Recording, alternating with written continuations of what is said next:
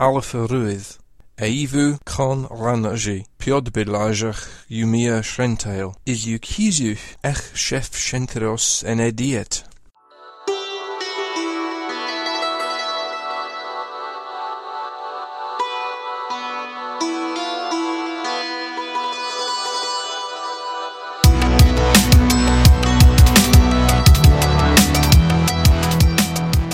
Welcome to Conlangery, the podcast about constructed languages and the people who create them. I'm George Corley. With me down the road a ways, I could actually hop on a bus and get to his house right now, is William Annis. Hello. And up, where are you, Mike, right now? You're up in New Jersey still? Yep, back in New Jersey. Okay, so that's Mike Lentine. And we have a special guest for this episode. That's Eric. And say hello, Eric. Hello. It's a people. Well, you'll find out why Eric's on in a little bit. But I want to make a couple announcements. First of all, if you guessed by the way I introduced William, I am in Wisconsin now. I'm living in Madison, Wisconsin. I haven't started classes yet. But I'm sort of getting my bearings and applying for jobs and, getting to know my little corner of town that I'm in, very close to campus, actually, so that's good. He's also speaking to everyone he encounters who speaks Mandarin, apparently. I've made a few Chinese friends. Yes. Huh. Mainlanders or from Taiwan or elsewhere? A couple Taiwanese people I met on the bus, but mostly mainlanders. Anyway, yeah, that's just one of my things. But it helps me practice Chinese to just randomly chat up Chinese people. And the other thing,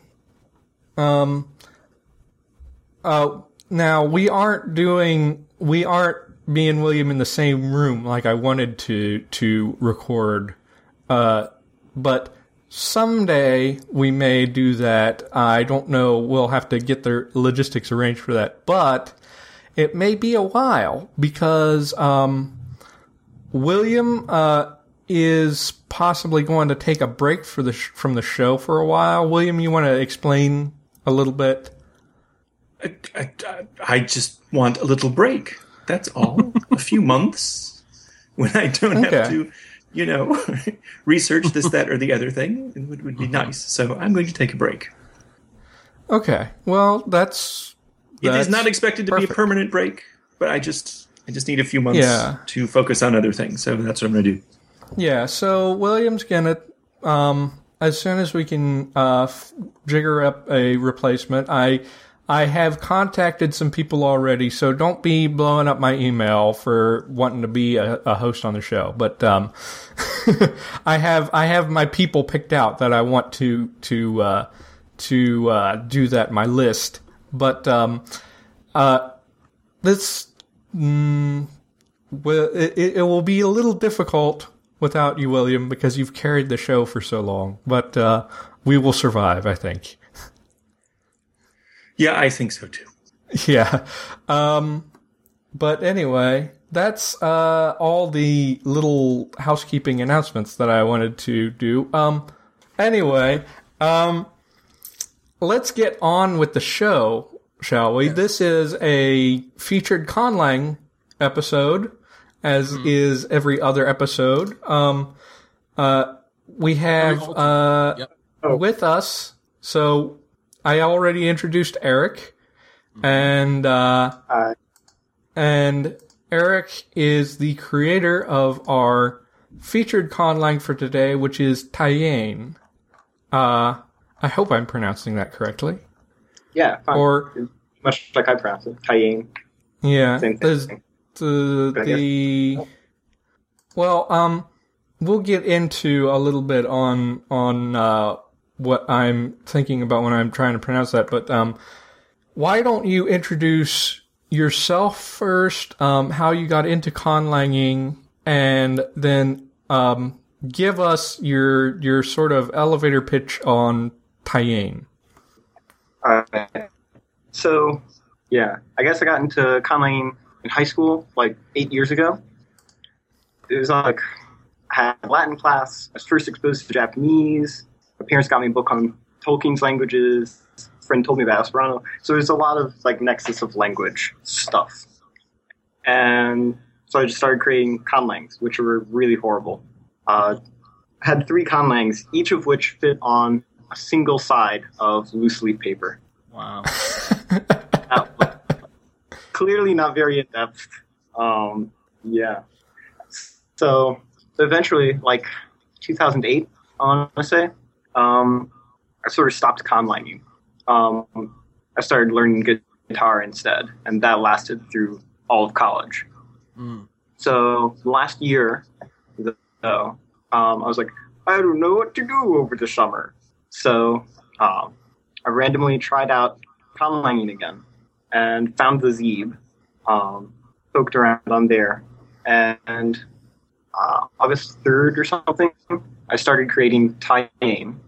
There were a couple of release schedules in there. So within a month, I had sort of an alpha version, and then by the end of the year, the beta version was out. Mm-hmm. This is the second beta. I don't know. Okay. It's even, yeah. I don't know. I'm a conlanger. That's my introduction. I'm surprised that you got into conlanging, what, you said 8 years ago? That would be like 2004, and you didn't find the forums at that time. You didn't find them until 2008. Yeah, well, I still remember a friend of mine, we were passing in the hall, and was like, oh, how do you do something or other? So my friend goes, this is the internet age, Google it. And that was pretty much when I actually got onto the internet. Yeah, well, see, I live on the internet, so... what? That took some persistence to find the Zeeb. Like, I was Googling around and trying to find new conlang forums, and it took me, I don't know, 3 or 4 tries to actually find one. Huh. You know, in the meantime, I've been distracted by, ooh, here's a cool article on something cool. Yeah. Just the normal level of internet distraction. Yeah. Yes. Well, there's the certain points of the internet can turn into a black hole of distraction, like, TV tropes. But, in general, it's always very distracting. Anyway, so talking about Taiyin specifically now. So you have an effective grammar up, which still has a bunch of notes in it. It looks like it's sort of a document in progress. But like all documents. Yeah. Yeah, well, yeah, all conlangs, but I mean this isn't like a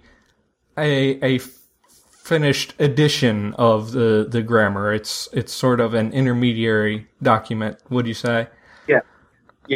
I just have to put up with the hassle of putting my notes in a second document. I don't really care if somebody's one. Just notes. Okay. I was very interested in your, so I always kind of start with looking at the phonology, and I see, it's, the phone inventory is fairly simple. It has geminates, but, it has some odder diphthongs, I and ea, and o instead of o. Is that uncommon? I don't think it's that uncommon. It's just they strike me as odd. William may say, "Oh, George, you're stupid," but no, I would never say such a thing. One thing I'm very curious about is what exactly is going on with the tonal system, because the way that you describe it makes it sound like there is syllables that have tone and syllables that don't have tone, which it seems like a weird way to do it. What exactly is going on with that? Some syllables are marked tone and some of them are unmarked tone. Okay. So, and depending on the dialect, the marked tone will be realized differently. So, I figure in the standard dialect, marked is high falling and unmarked is just plain. Okay. So, is this a kind of pitch accent system like ancient Greek or, I think, Serbian or Czech? I actually debated calling it pitch accent, but from what I could figure out about what pitch accent is, I decided not to go with that and just call it phonemic 2-level tone. Okay. But so the name of the language, does that have a tone on the accent to the E? Yeah. Okay. Yeah, so it's stated in here that your acute accent is marked tone. So what happens in unmarked tone? Is that I guess you have a section on tone sending around. Is it just that the unmarked tone has some contour that feeds into marked tones, or what? I've actually put any tone sending yet. The tone sending I've only figured out so far is if you have marked, that's high and then high falling. Okay. So you have. I'm just curious sorry. I don't think that's. Go ahead. I'm just curious as to what the unmarked tone does, because like I know in Mandarin there's a neutral tone, and I'm kind of thinking your unmarked tone is sort of like the neutral tone, which is in Mandarin it's like a continuation of the tone of the last syllable, or just sort of like in the middle somehow. But I don't know, is that how you envision your neutral tone, or have you really figured that out yet, or what? It's just in the middle. It's just sort of, okay. All right. And you do have a good bit of, you have sending processes, you have very well-defined phonotactics and very odd phonotactics. I imagine that if we got, do you have audio samples anywhere, or can you produce Taiyin live? Because I have a feeling it would have a very unique sound to it because of the way the phonotactics work. Did you not get my email with the sample? Oh, okay. I'll have to pull that up. Would probably be because I can produce it, but I would have to practice. Okay. That was one of the points in the design, was that I wanted the phonemes to be, really quite simple, but then play with polyphony and phonotactics and mess up the phonetic level more. So before we go too much further, could you give us a little background? I mean, there's a somewhat complicated in-world background. Yeah. For this language. Do you want to touch on that a little bit? Is that even still in play? I mean, yeah. It's just so much of a back burner, and subject to change as I learn plate tectonics. Okay. Once you're a con anything, there's a good chance you'll be a con something else. Yeah. Amadar, Taiyin is spoken in this nation called Amadar. Which the origin story is probably going to change, but the point is that eventually Amadar mixes up a bunch of different ethnic and linguistic groups, and then out of that they try and eventually get to Taiyin as a very slowly developed Creole. Don't know how realistic that is. Okay, so have you done historical work on Taiyin, or Well, I know a couple of guesses, but I'm doing it the way that you guys don't recommend, which is build your target language and then work backwards from it. I do that sometimes too. I do that sometimes too. Yeah, a certain amount of back and forth, I think, is expected, because most of us design a language with an end goal, a very particular end goal in mind. And I don't think it's obviously insane to sometimes want to work backwards from that with a little mix and match going on. Yeah, there's nothing necessarily wrong with working backwards. I think starting with your language, with your endpoint, and then working backwards is a little bit harder. But that's all it is. Knowing what your endpoint is helps a lot. Yeah. Yeah. It's horrible because I just went forward with no goal. Yeah. I mean, I think the little bit of historical work I've done came out of figuring out a little bit about my end goal and making a few words and then figuring out what sound changes create those words. Anyway, I do have your sound sample now. I had to download it and pull it up. So I'm going to play that a little bit. Are you getting noise so, on my end? I'm not hearing anything on your end. I'm not hearing anything at all. That was weird. What kind of noise? I don't know. I just saw a green bar show up. I was like, oh, it's probably just very low level stuff that we won't hear. Anyway, let's listen to a little bit of Tayane.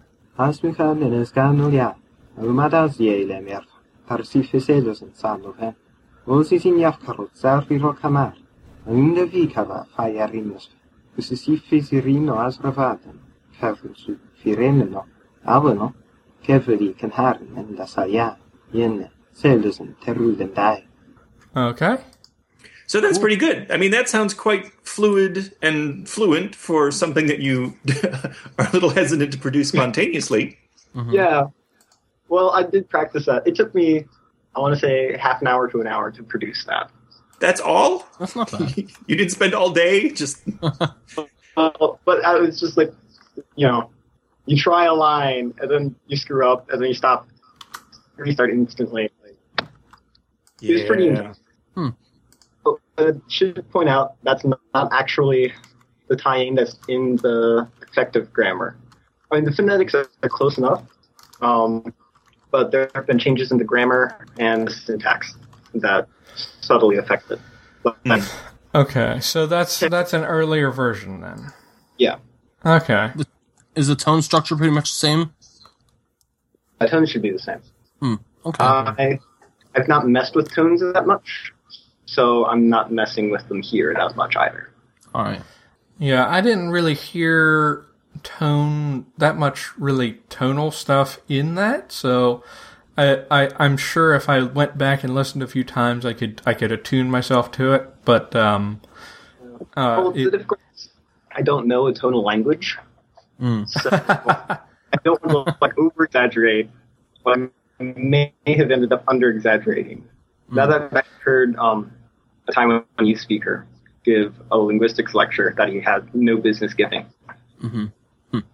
Yeah, especially beginners can overchew on their tones when they're first learning them. That's certainly true. Yeah. Yes, everyone who's had Mandarin is like, yeah.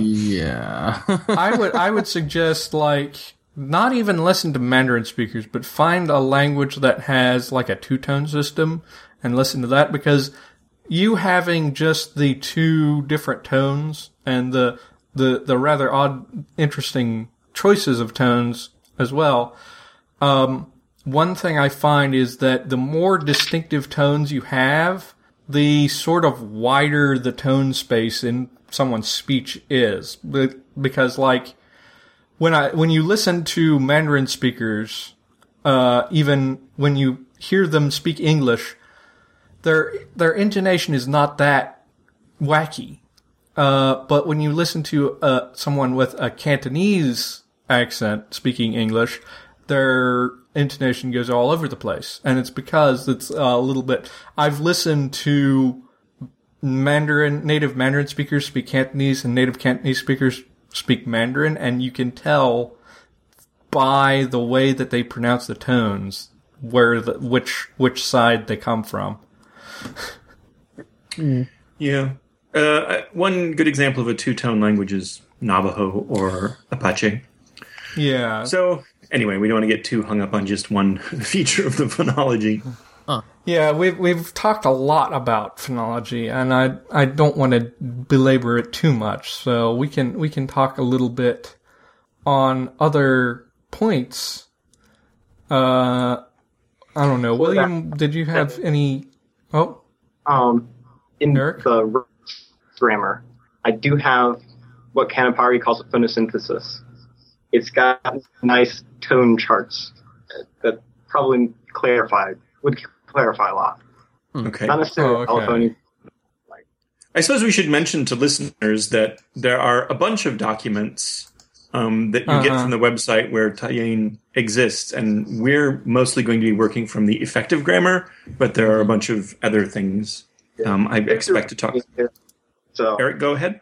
There's a README in there, so you'll know what each file is supposed to do. I've never had a language with a README. What a great idea. That's nice. Anyway, the reason I wanted to go back to talk about the in-world history a little bit is because at different points of the grammar, you talk about which bit this or that feature is coming from. So I thought that was interesting. Yeah, the two main inputs are Kivin and, which I'm horribly mispronounced, and Star Elvish, which doesn't have a name yet. I honestly just randomly pick one or the other. I have no idea where any of Tayane is coming from. Okay. All right. One of my favorite things is you have throughout this thing, you stick in references to other dialects. So like your grammar document is on sort of a general standard Tayane, but you will point out that this is different in this or that dialect throughout the grammar. And at some point I'm going to have names for all of them. Mm-hmm. You also... In nouns, I have a lot of dialectal difference. Uh-huh. Mm-hmm. The difficulty is, because they're all spread out, I don't know what I've done for dialects. So I'm going to have to, collate them at some point. Oh, dear. Yes. Oh yeah, you should put at least a list for each of the dialects to put down the specific dialect specific features down, just so that you have that for your notes. It might also require that I build some geography, which is dependent on plate tectonics again. Wow. Back to plate tectonics. Yeah, I think when we mentioned, we didn't mention plate tectonics, but when we did our episode on Conlangi for Conworlds, we did kind of talk about geography really affects, it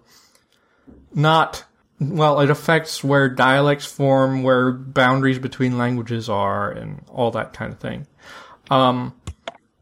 Just little interesting things. It seems like you have a very good eye for odd little details that you can make to make your conlang just that much more interesting. Because I noticed, under nouns, when you have zero of something, you use the singular, whereas English uses the plural.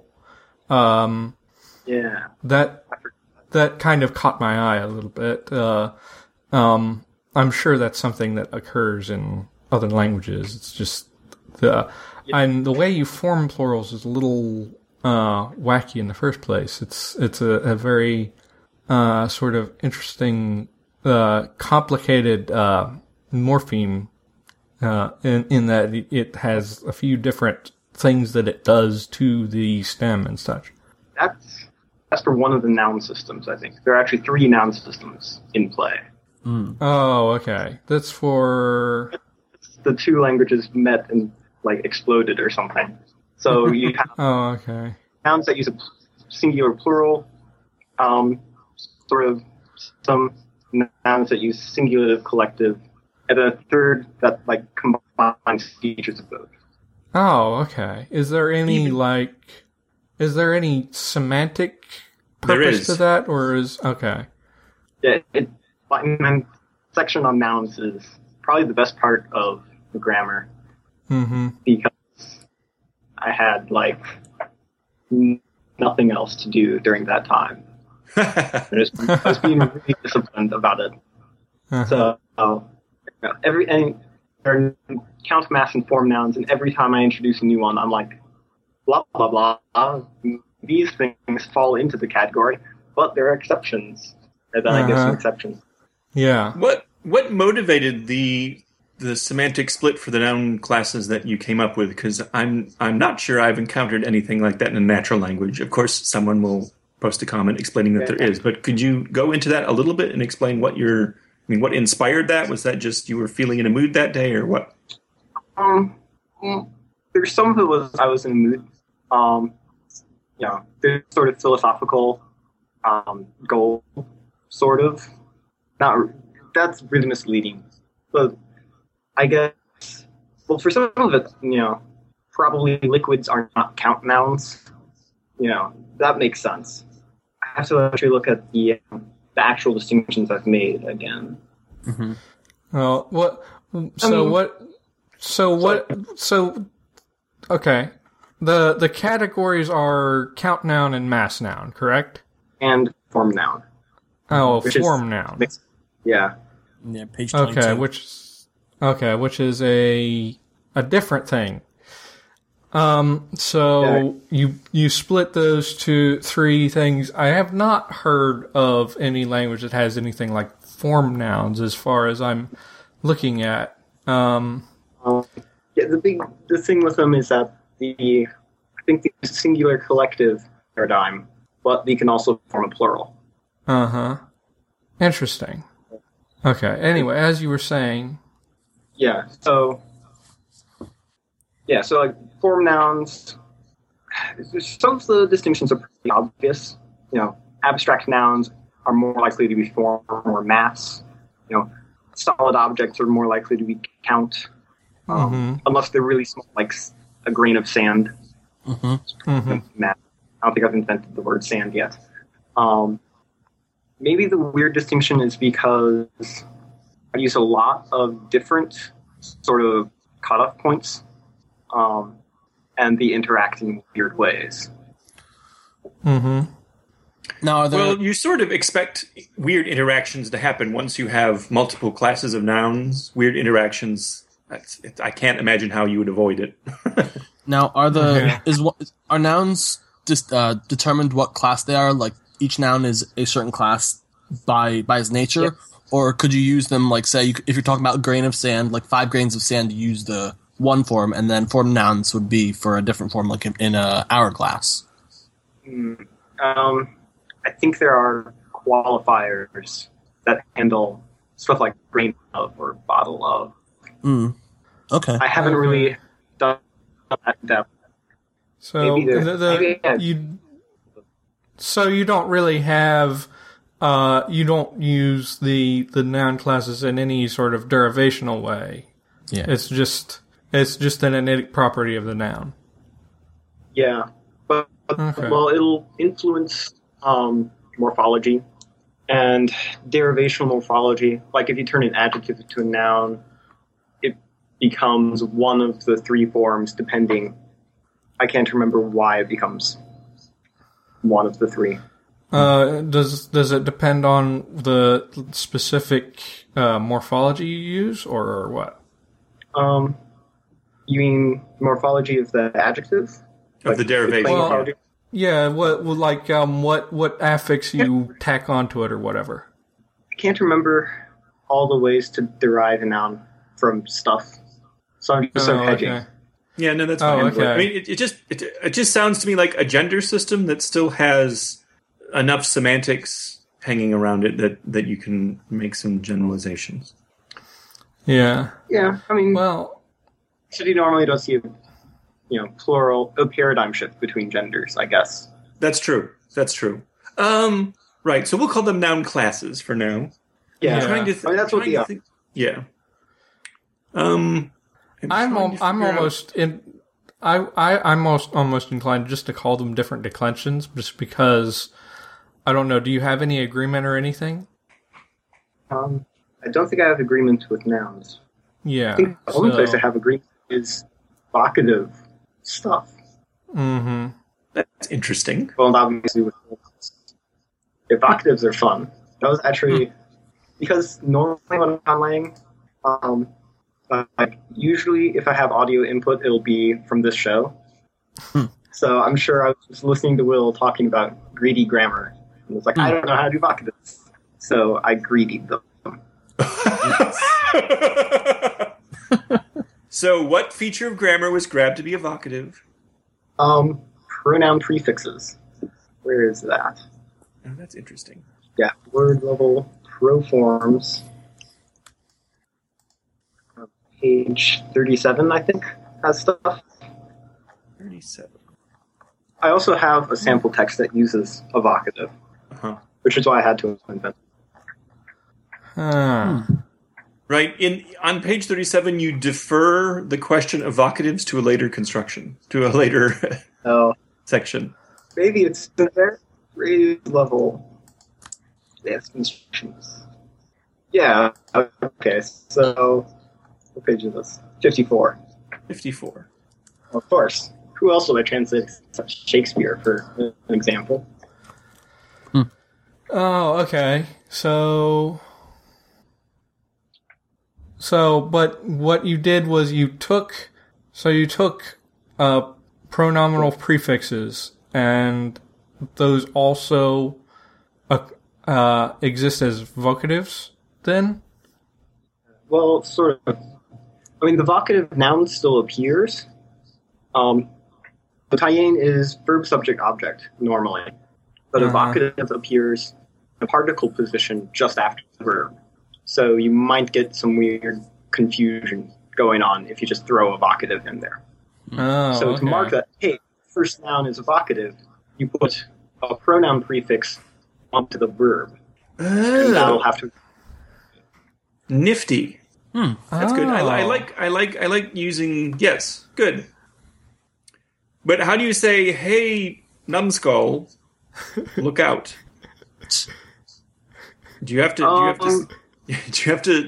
tell them to look out before you get to the numbskull part?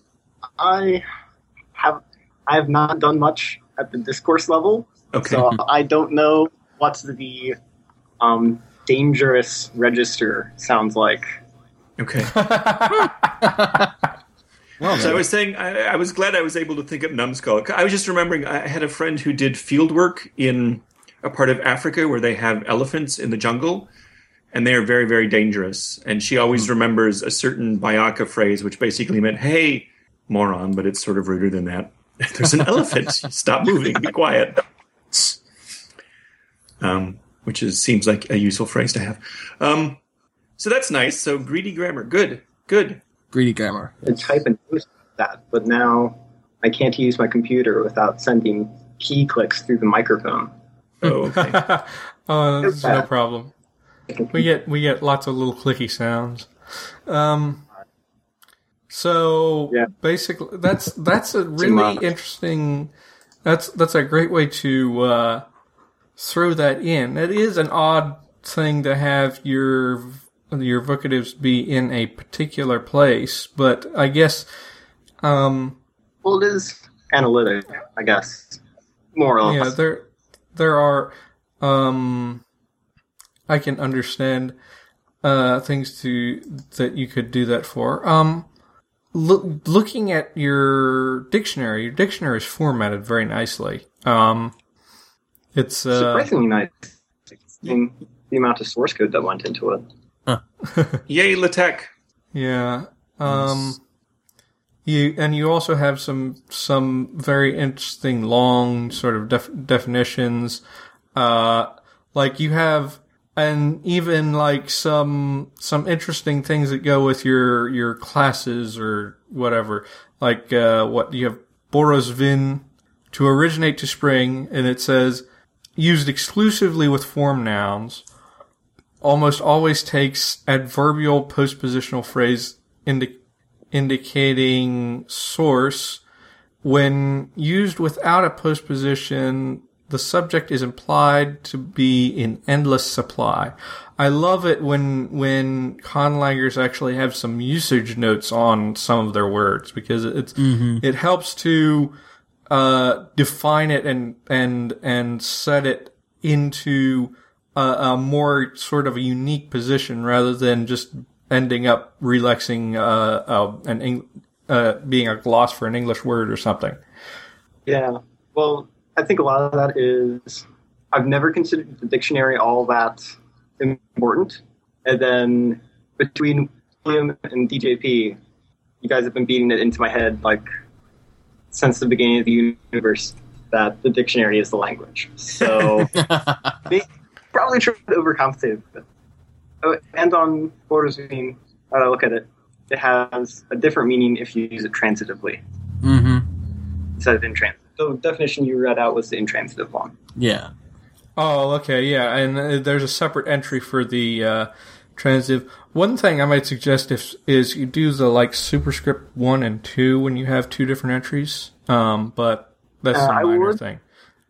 I would, but because I'm formatting, well, I give in the dictionary how I'm doing this is that I actually keep all this data in an Excel spreadsheet. Oh, okay. For stuff like cross-referencing word shapes with definitions. So I end up just putting homonyms on different lines. Oh, okay. Pasted into LaTeX where magic happens, and I guess I can understand that then. So you just end up with... in 3 to 5 years, I'll actually build a dictionary program that works and does everything. Yes, all please do that will worship you. Yes. We get on that. Well, just stop whatever you're doing.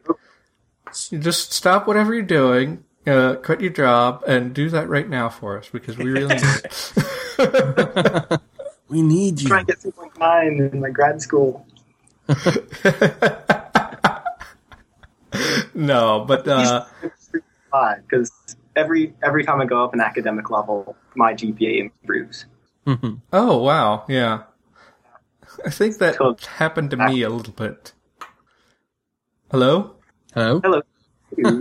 Sorry, you're breaking up mad town right now. So. Mad bad. I don't know what I was trying to say there, but you're breaking up quite a bit right now, so it's kind of difficult for us to keep the dialogue going. But it is very interesting. But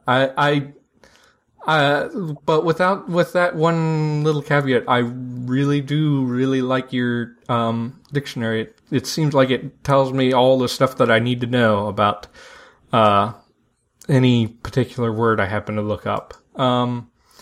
You have some, I don't know, and you have some selected stuff that you haven't really defined yet.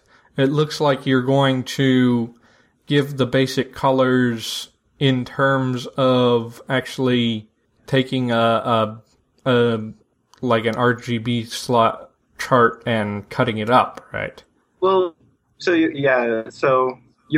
in the selected lexicon section. So now I've finished carving up RGB, more or less. I mean, as well as I can fit a 3-dimensional color space into a 2-dimensional document. Finished carving it up. I just need to assign names to all the little pieces. Yeah, but it looks like you can. I see you have sort of red, yellow, green, blue. Do you have what? Are you distinguishing blue and light blue, or is that just white? No, that's just white. I decided to put cyan in with white because cyan is weird. Oh, okay. So that works. I like that you did that, though, because you can see fairly clearly how these people will talk about color. Where is this? What are you looking at? Page 58. Yeah. Oh, I see. He doesn't have names for it, but he has the space divided up. And it's still misleading. Obviously, it's the distinctions are not as fine-grained as I've drawn them there.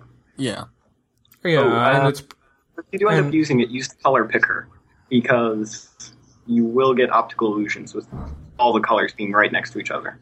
Yeah. Oh. Yeah. So are the speakers imagined to be mostly human, not human at all? Basically, the situation is more like Numenor, where there are a bunch of half-elves and a whole lot of interracial stuff. Shenanigans. Okay. Yeah. Well, it depends on the origin story, which I haven't nailed down yet. Mm-hmm. It's human-based, elven-based. Yeah. I don't know. The sound sample you gave sounded a little bit elvish to me, but I didn't want to say that earlier because I didn't want you to take it the wrong way. Anyway. No, well, I'm like I mentioned, I started with Quenya and Sindarin, so yeah, elvish is not much creative, but I do need to try and figure out something new to do with the elves, which is hard. Yeah, it is they've been played. It almost feels like they've been played out in so much fantasy that you don't know what to do with them. So, but I turned them into mall rats.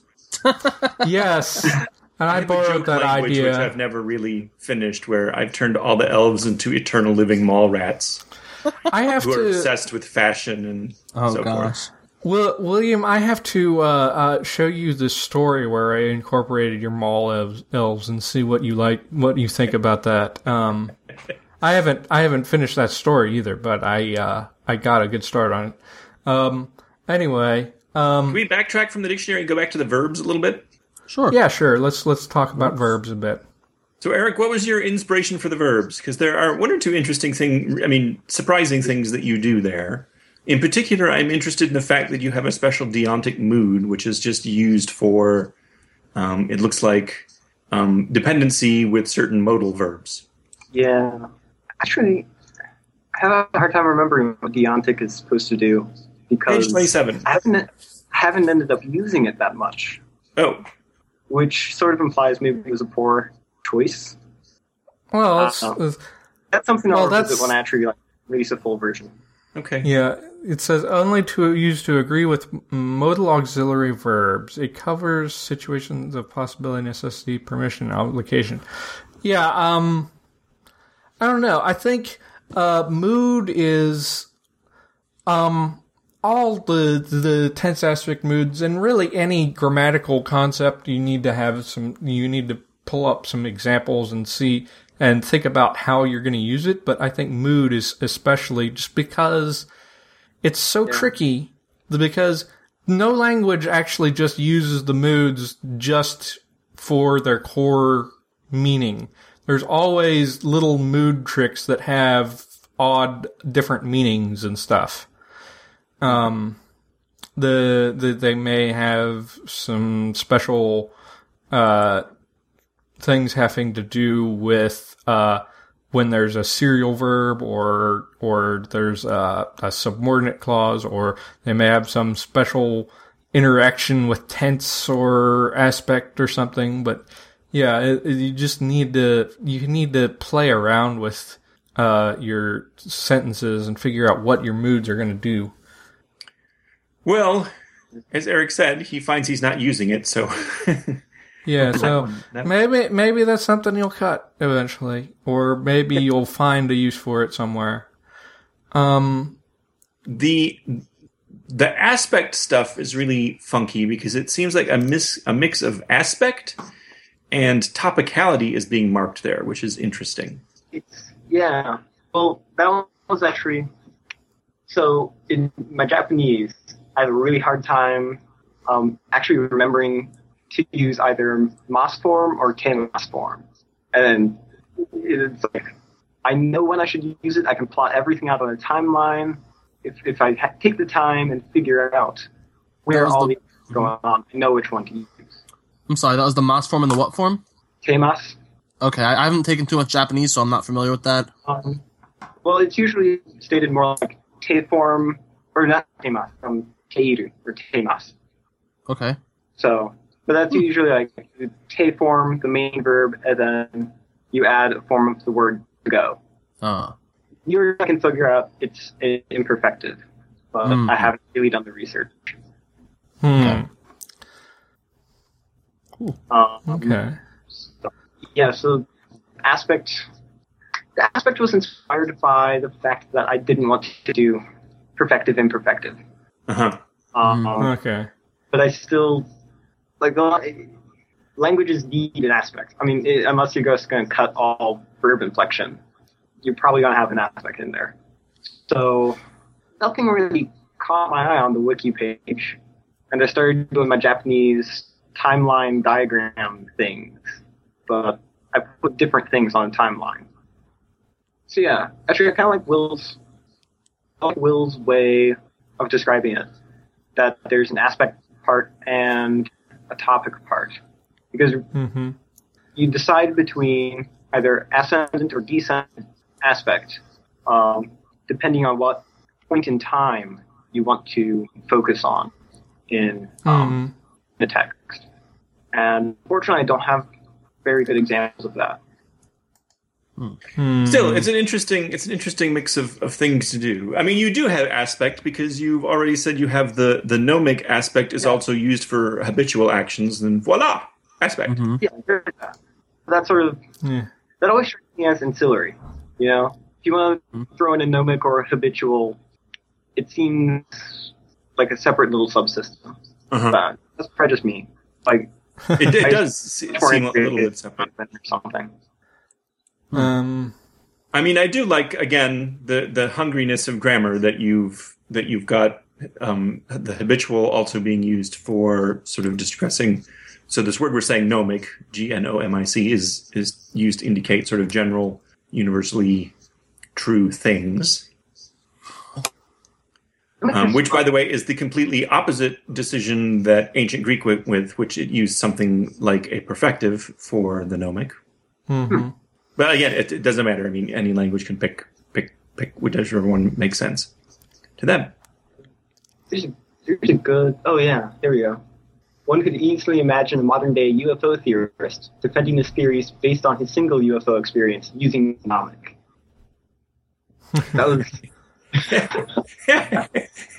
because there's a pattern as well. It's interesting use cases of some of this stuff.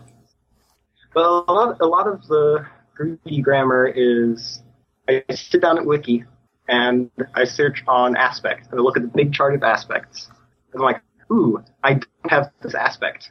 Instead of adding an aspect, figure out the construction that will convey that aspect. Good. Yeah. I like, this is just basically just notes area, but it looks like you're planning on having both verb copulas and non-verb copulas, or verb-like copulas and copulas that are not like verbs. Do you have any plans other than what you may or may not do that? I may or may not have any idea what I'm doing there. Okay, so then I won't directly ask a question about it, but hopefully this is not unusual. You can get all sorts of things, especially demonstrative pronouns. Demonstrative pronouns turning into copulas. So you get all sorts of weird things that look kind of like conjugation, but are really agreement. But, can't be tensed because the copula is weird in the first place. So, I mean, the interesting question to me, it's not obviously insane that you might have multiple kinds of copulants. The point then becomes, what's the use cases? What do you use one for versus another? Yeah, but I found in this case it's just whether their inflectional paradigms are close to being verby or whether they're just completely not following the verb pattern. See, it's just all these little design decisions that are so fun. And then there's a slight semantic distinction. Mm-hmm. Yeah, it looks like you have some notes that you're going to put some semantic distinctions in there. I didn't think I was going to do that. I just noticed I might put evidentiality in verb reading it from probably Kevin. Huh. That's interesting. Huh.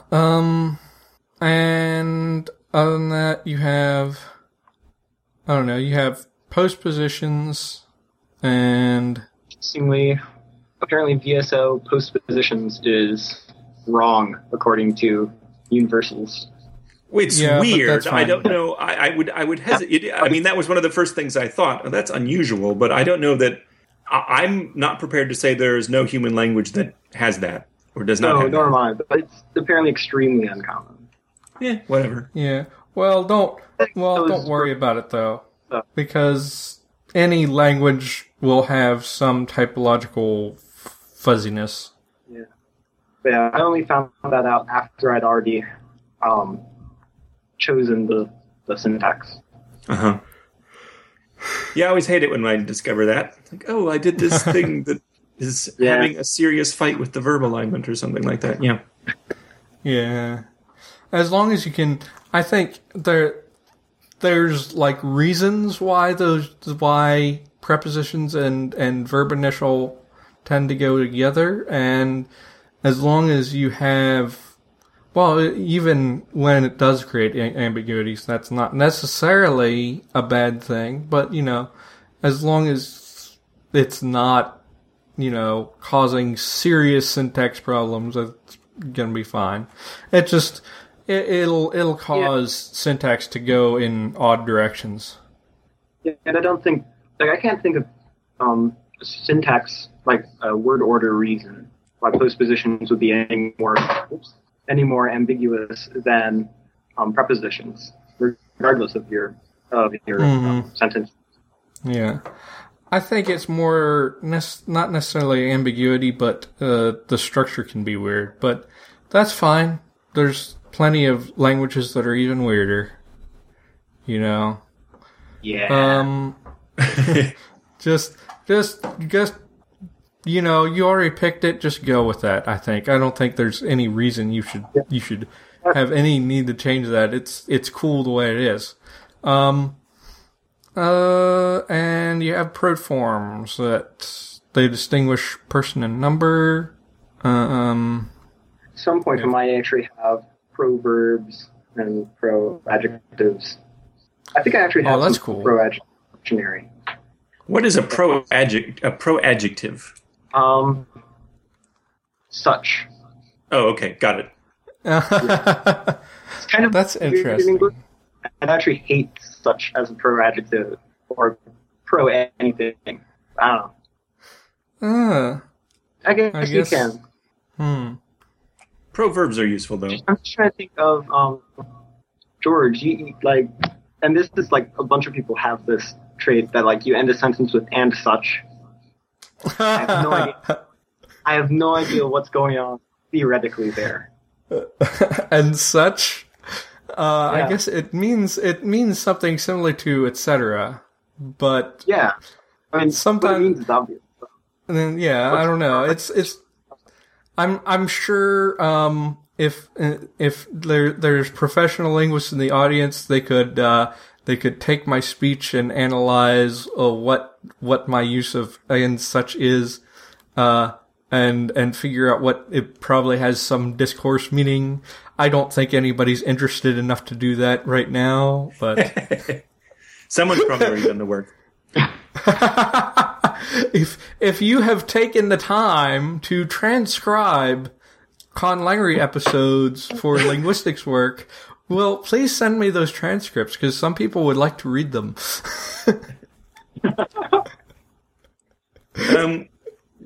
Just as I'm sort of jumping around, one thing that struck me, on page 51, you have different kinds of predication. That's interesting. Fun things can happen there in natural languages. Probably, I can't think of a natural language that distinguishes all of these: identity, essence, state, classification, and location. But certainly, you may get clumps of those in various breakdowns. So that's interesting. I mean, it's just notes here, but it's good that you've thought about, I think. This actually was... I couldn't figure out which order to put stuff in. I don't know if it's noted there, but there's a note in discourse level. Yeah, page 55, I think. Mm-hmm. We're giving a couple examples about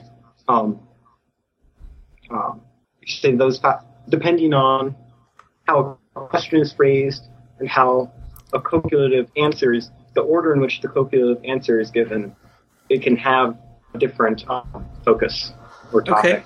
Sure. Oh, okay. That makes sense. It looks cool when it's written out in English. Yeah.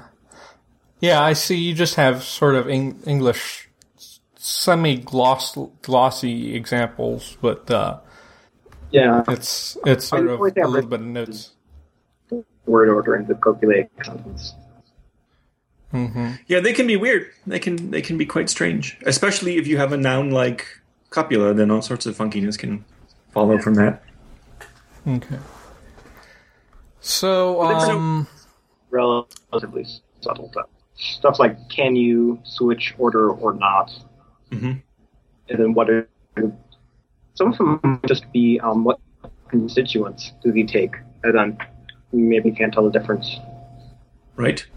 I mean, as you mentioned something that just reminds me that another thing that's interesting about this grammar that you've written, as opposed to many Conlang grammars, is you include bad examples. Right? Yeah. You include examples that are marked incorrect just as a point of contrast, which is neat. Oh yeah, the ungrammatical examples. I didn't even think about that, but yeah, he does have that. There was another context that had that, and I think that's what inspired it. Ayeri, I think. Yeah. Pardon? I was going to say, I think that was Ayeri. Yeah, it's Karsten Becker's language. He included a lot of, this is bad. I noticed in the sort of in-world discussion of the language, you talk about language, you talk about school teachers being upset about changes in grammar in the language, which amused me. I mean, that's such a trope in English, even if you're not a linguist.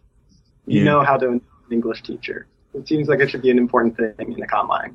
Oh, I think probably most languages where there's any level of sort of writing education going on, there's some odd stuff like that. I mean, you have the Académie Française and stuff like that.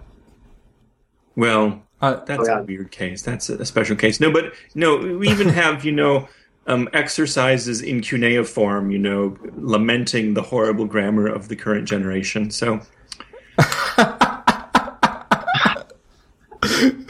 it is old ancient pastime.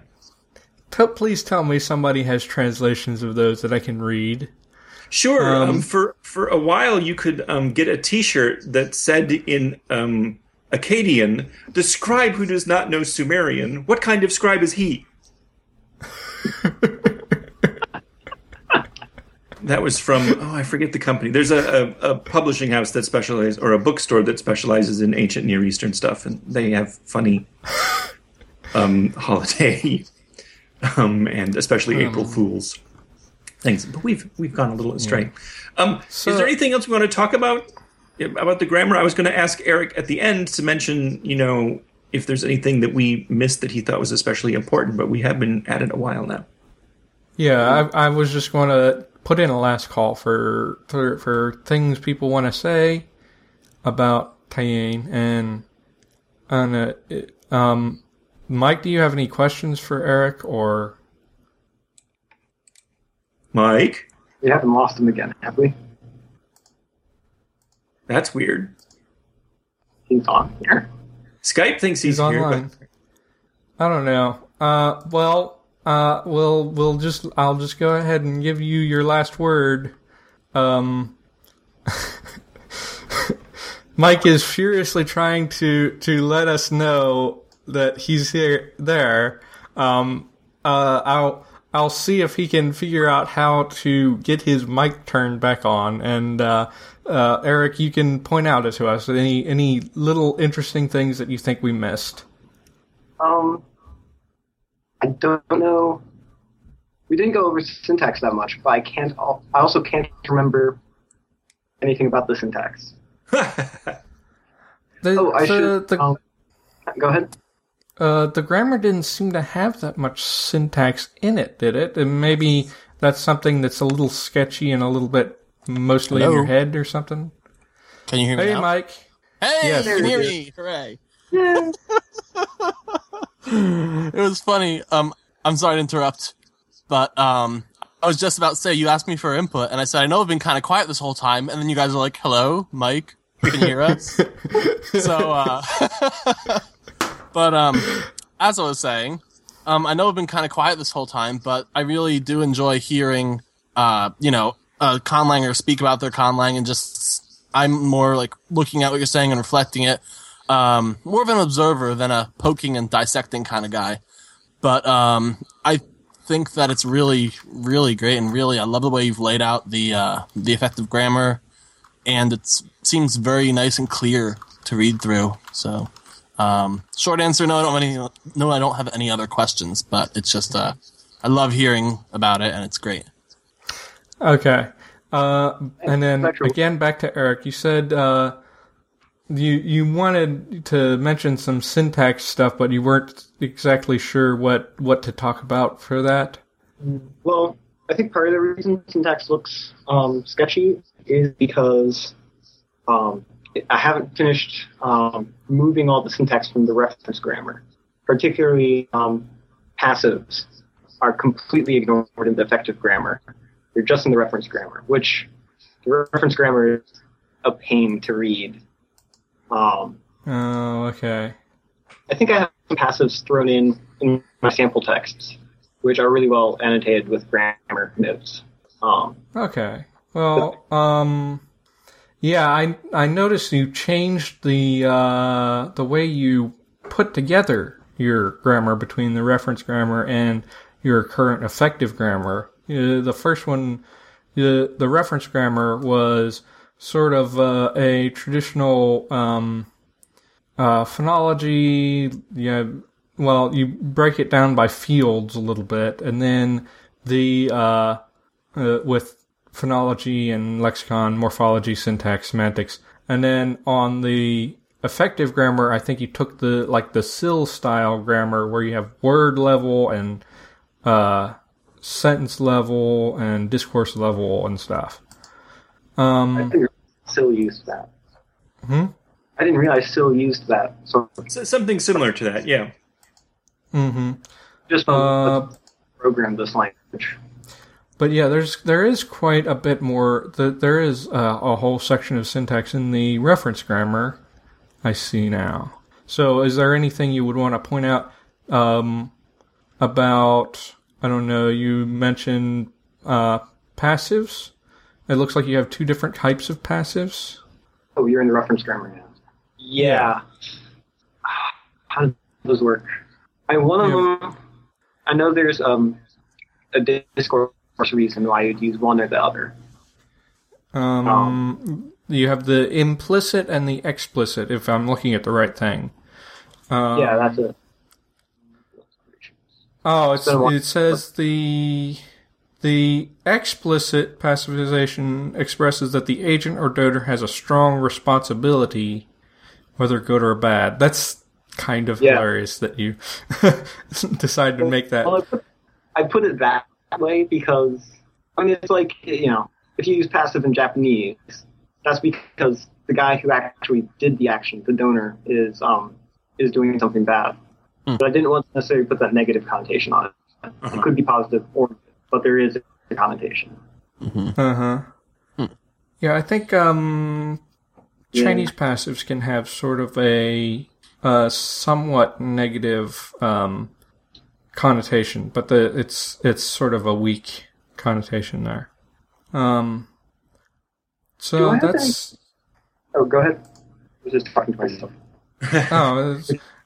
So that's interesting that you have the two different types of passivization. I'd have to kind of read into these thick paragraphs in order to figure out what. See, I never even looked at the reference grammar. All I'd seen is the effective grammar. So, and at some point I'm just away the reference grammar because it's that turgid. I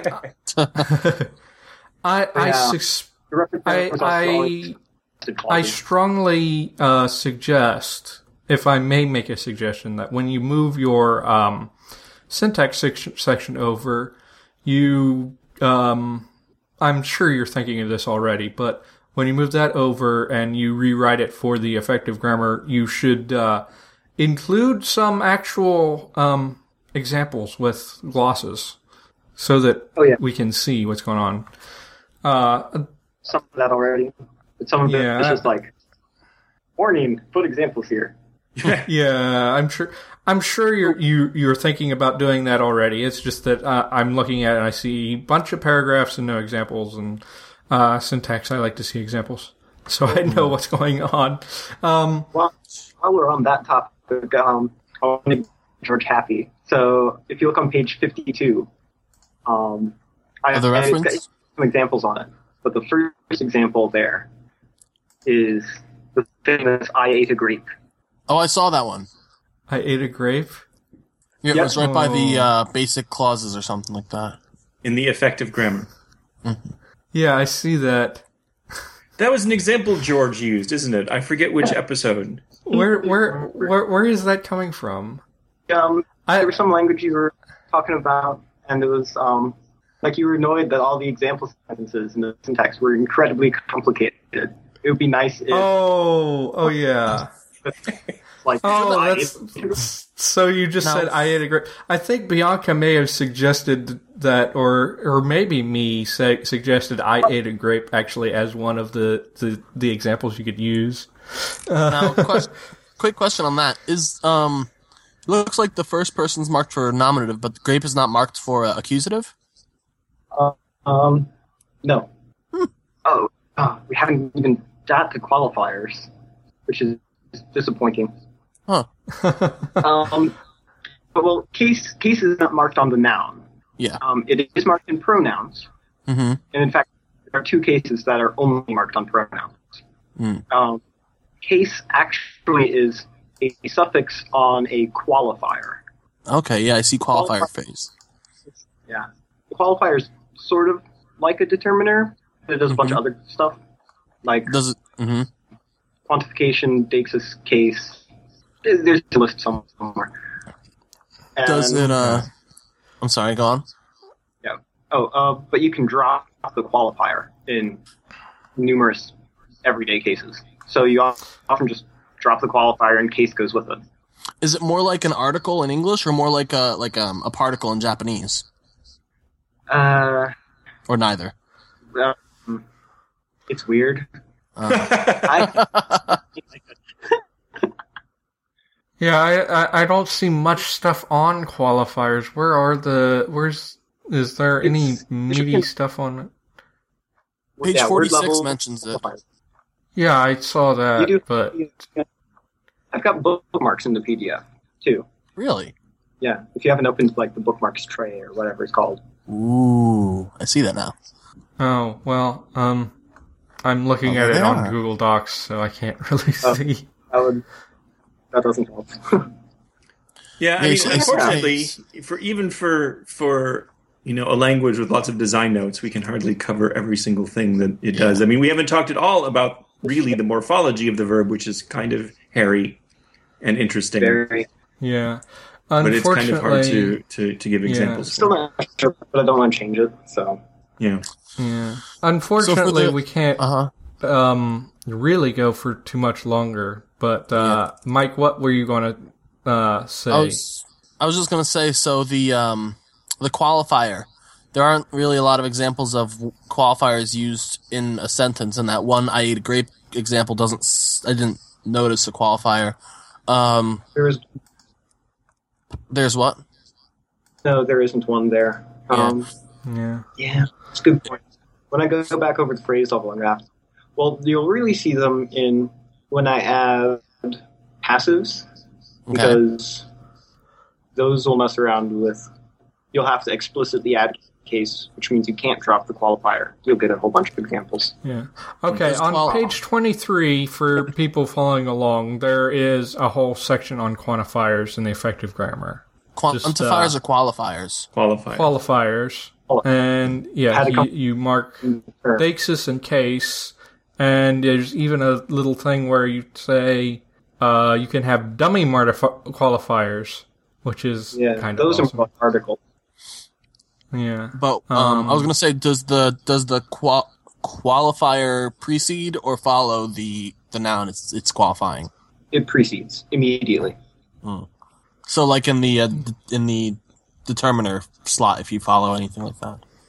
Well, the determiner slot, in English anyway, the determiner slot comes before adjectives. So, I think I put it in the noun complement slot in phrase level. But obviously, I'm starting not to like transformational grammar. Well then, I will say nothing.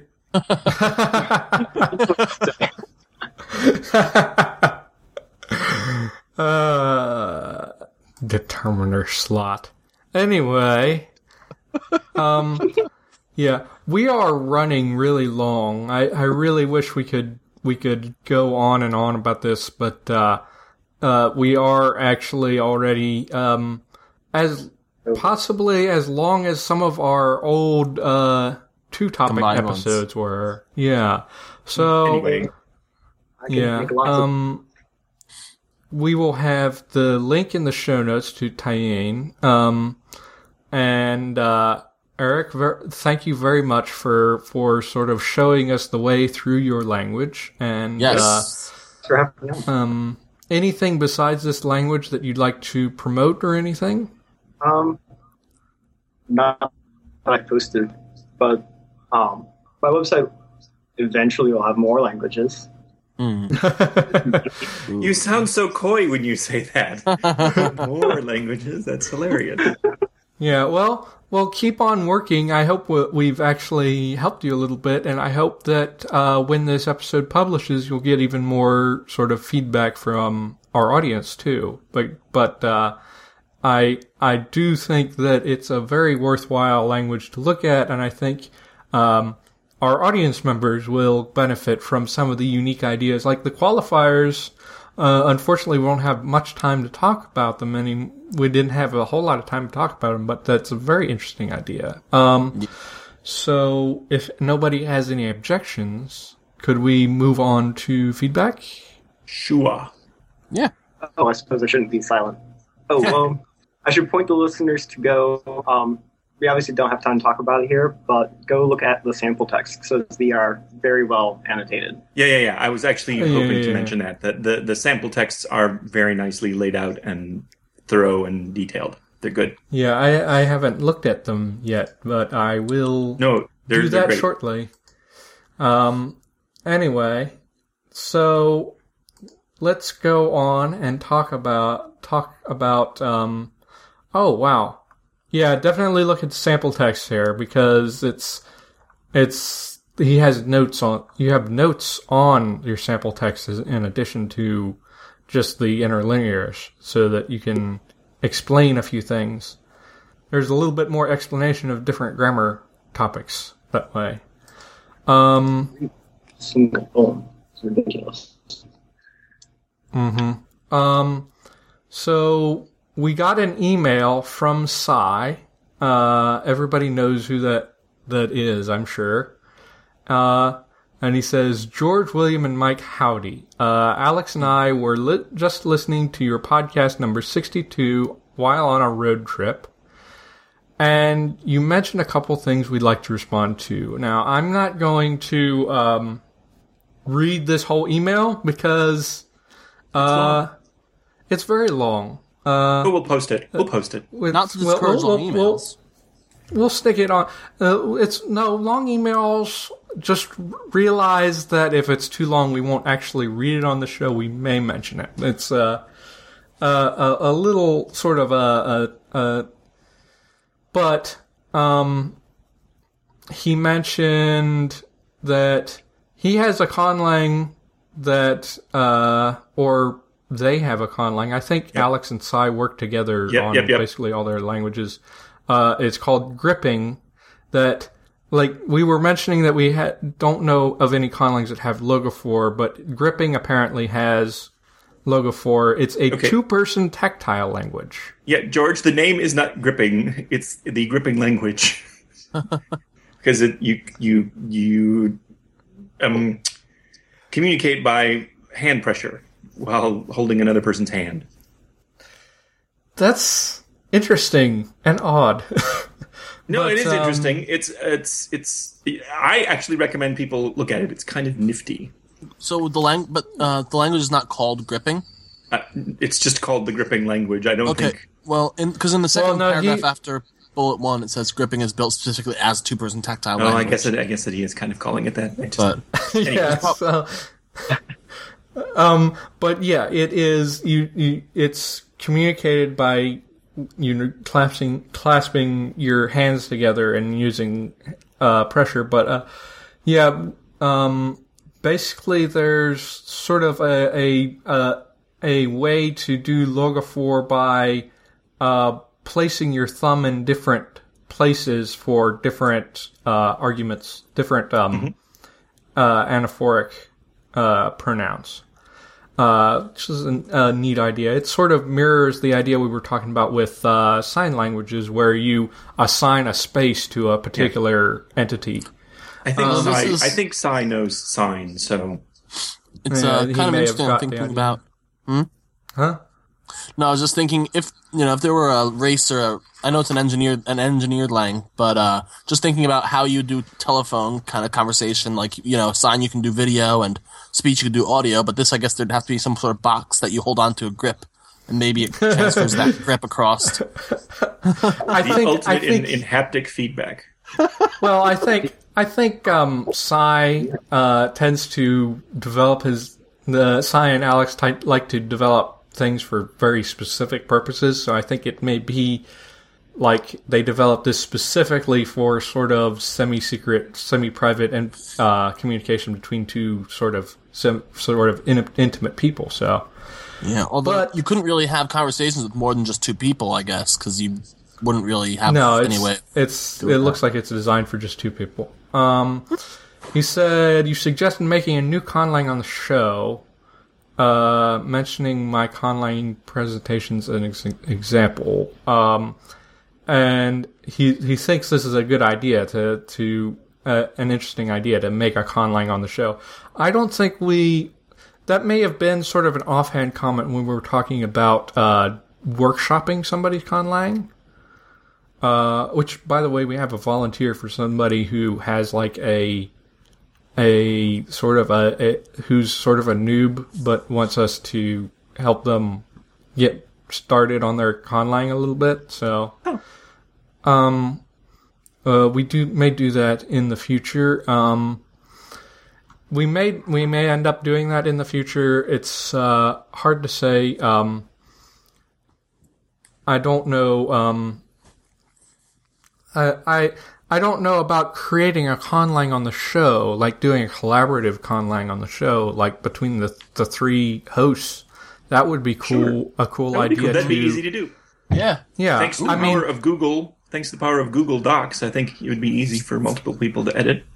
Yeah. Yeah. I think the point would be to either start the language on the show or get some part of the language done and then talk about on the show and be throwing out ideas. Sure. Eric, did you have something to say? Yeah.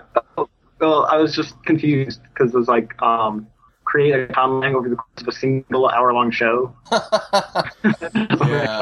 Yeah, that's why I was saying. It'd be a sketch. I mean, the thing that Sai's mentioning is you can find it on YouTube, and maybe I can find this for the show notes, where he gave a presentation. I forget where it was offhand. And, after a quick discussion of conlanging, he just started getting information from people, and they put together a quick little conlang. And it's sort of, obviously a sketch. Having seen that show, that presentation, I would make a rule that you can't request a consonant you cannot reliably reproduce. Because invariably people want click consonants, but they can't make them, so no. Yeah. We should link to those. The interesting thing in this mail, the point that Sai makes is he's not an art langer. He does these eng-langs. Yes. So he would be interested to see how it would work for Artlangers to do something collaborative, because Artlangers tend to have highly strong opinions about everything. I mean, most conlangers that try to do a collaborative language can never even agree on the freaking vowel inventory. Yeah. Well, I don't know if it's necessarily that Englangers don't have strong opinions. It's just that for Englangers, you have some objective criteria that you can design goals that are big enough. Yeah, you have design goals and objective criteria to evaluate it. For us, it's just what we like aesthetically, and some other some basic things like I think all of us like naturalism, so we can talk about that. But I think it might be like trying to have two painters paint a single painting, and they might be arguing about what color to even use and all that, because there are different, what you find attractive or what you like. We could take a look at doing you could do it like break it up. Like you could think of I read our novel recently, Leviathan Wakes. William read it too. That was actually two guys, and they took two different character perspectives, and they took turns writing chapters. So, be careful with online that way, though. Yeah, the thing is, the conlang. Go ahead, Eric. You could do give a person the final word on any given section of the grammar. Yeah, Mike has final word on whatever, William has final word on whatever, but you still have to have a lot of. You can't just isolate everything. That's true. The language will fall apart. Yeah, I'd think you'd start off like you'd have somebody work on phonology and someone work on some basic morphosyntax and stuff, and you'd have people talking with each other all the way through, so that you don't have things that go wildly off course and out of reach. Anyway, that's I think enough talking about this idea for right now. we can think about if we want to do that in the future. Maybe that will be the next sort of yearly celebration thing, is we do live conlanging thing. And we also have the workshop idea that we will talk about doing, maybe not soon, but sometime we'll do that, maybe once. We'll see if we can get that done. We kind of been workshopping a little bit with Eric too, haven't we? When you review your languages. Yeah, and the last thing he mentioned is, his last big point was UNLWS. Non-linear writing system. Yes, and he was just suggesting that we might want to feature it. He'd like to know what we would think about it, and we'll take a look. We don't do a lot of Englang stuff, but we could think about doing this for a future episode. Think about how it and talk about it. It's and get them to talk about it too. Yeah, maybe we will. That might be easier. Yeah, Sai, we'll be in touch if we want to talk about this. We'll think about it. We got a bunch of other conlangs that we want to feature, but this looks like a unique one that we could take a look at. So, he has a few comments on the length of the podcast, but in any case, I think we can wrap up this episode. So Eric, we always start with our guests, if we have a guest, on what. Just give us any little sort of advice or anything. Your final words of wisdom is what I call them. I listen to the show. Huh? Yeah. Wait, I wrote it down. Oh, you wrote something down. Okay. I was going to translate something, and then that didn't happen. So that's where should I put it? Okay, I guess I didn't have something written down. Okay. Well, do you have any sort of? Yeah, I guess. Well, when I was doing Taiyin, as it turns out, some of the most interesting bits of the language happened by pure mistake. Huh. So, like, be sure to take your muses from everywhere. It doesn't matter if the source is good or bad. There's no such thing as a good or bad inspiration. Nice. That's a good thought, you know? That's very zen, very good. Yeah, sometimes mistakes can give you ideas in any kind of creative work. So, William? I can't possibly beat that, so I'll just be quiet. All right, then, Mike? I would just echo what he said and say that was a very good one, so that I think is awesome. Okay. So, I'm gonna say happy conlanging.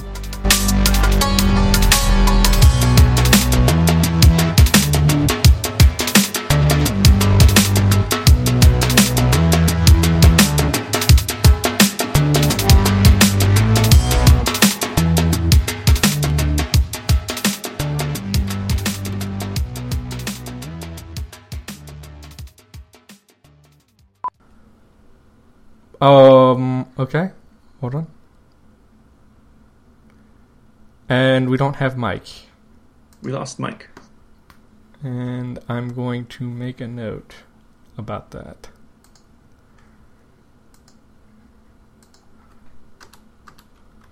Eric, you still there?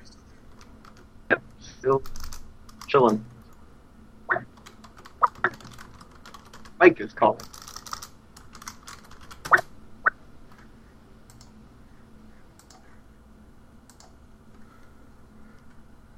Wait, is he calling us? Or... Okay, what is going on?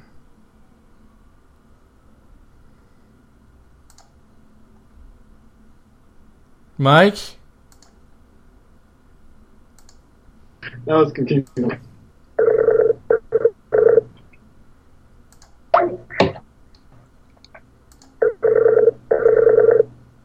Hello? Okay, that was fun. Okay, Mike, where did you get cut off? Well, William just said, I just need a break, and it was very awkward silence, and I realized I was the only one left in silence. No, well, we were just saying we will survive without William. So, It's been a few weeks since we've recorded. Yeah. And I sent an email today saying, just to remind everybody, we are actually going to record today. We're trying to get a stable chair. Hang on. Anything you say right now is fair game for the gag reel, unless you say otherwise. So is this the point where I point out my social security number? My phone may be a dumb phone, but I do like that it has a full physical QWERTY keyboard. I really didn't ever text until I got my iPhone a few weeks ago, because it has a keyboard. Even if it's a virtual one, it's much, much nicer to use than a number pad. Yeah, it is. It's a little easier. I've done typing a few little things on my iPod Touch, but obviously no texting. I think I still would prefer a physical one. I don't know. Do they make any of the Android ones still with physical keyboards? No idea. I think if I want to get a smartphone, I may get an Android phone. Just because I feel like going with the other one. Are you fearful of being interpreted as an Apple fanboy? No, not really.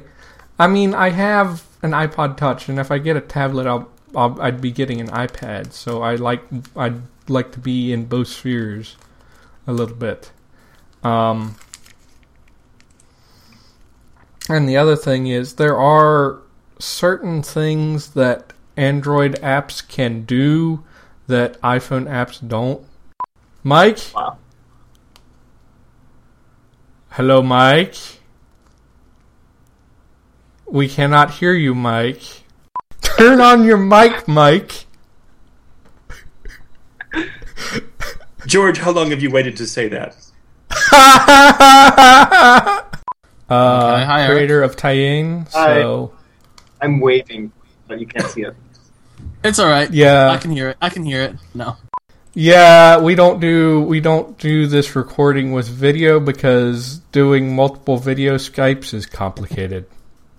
It is also would destroy connectivity. You would never hear me again. I'm pretty settled in. There's still a few things. I still need to find a job. I still haven't started classes. There's just those things, but I'm learning my way around town and stuff. So I'm getting there.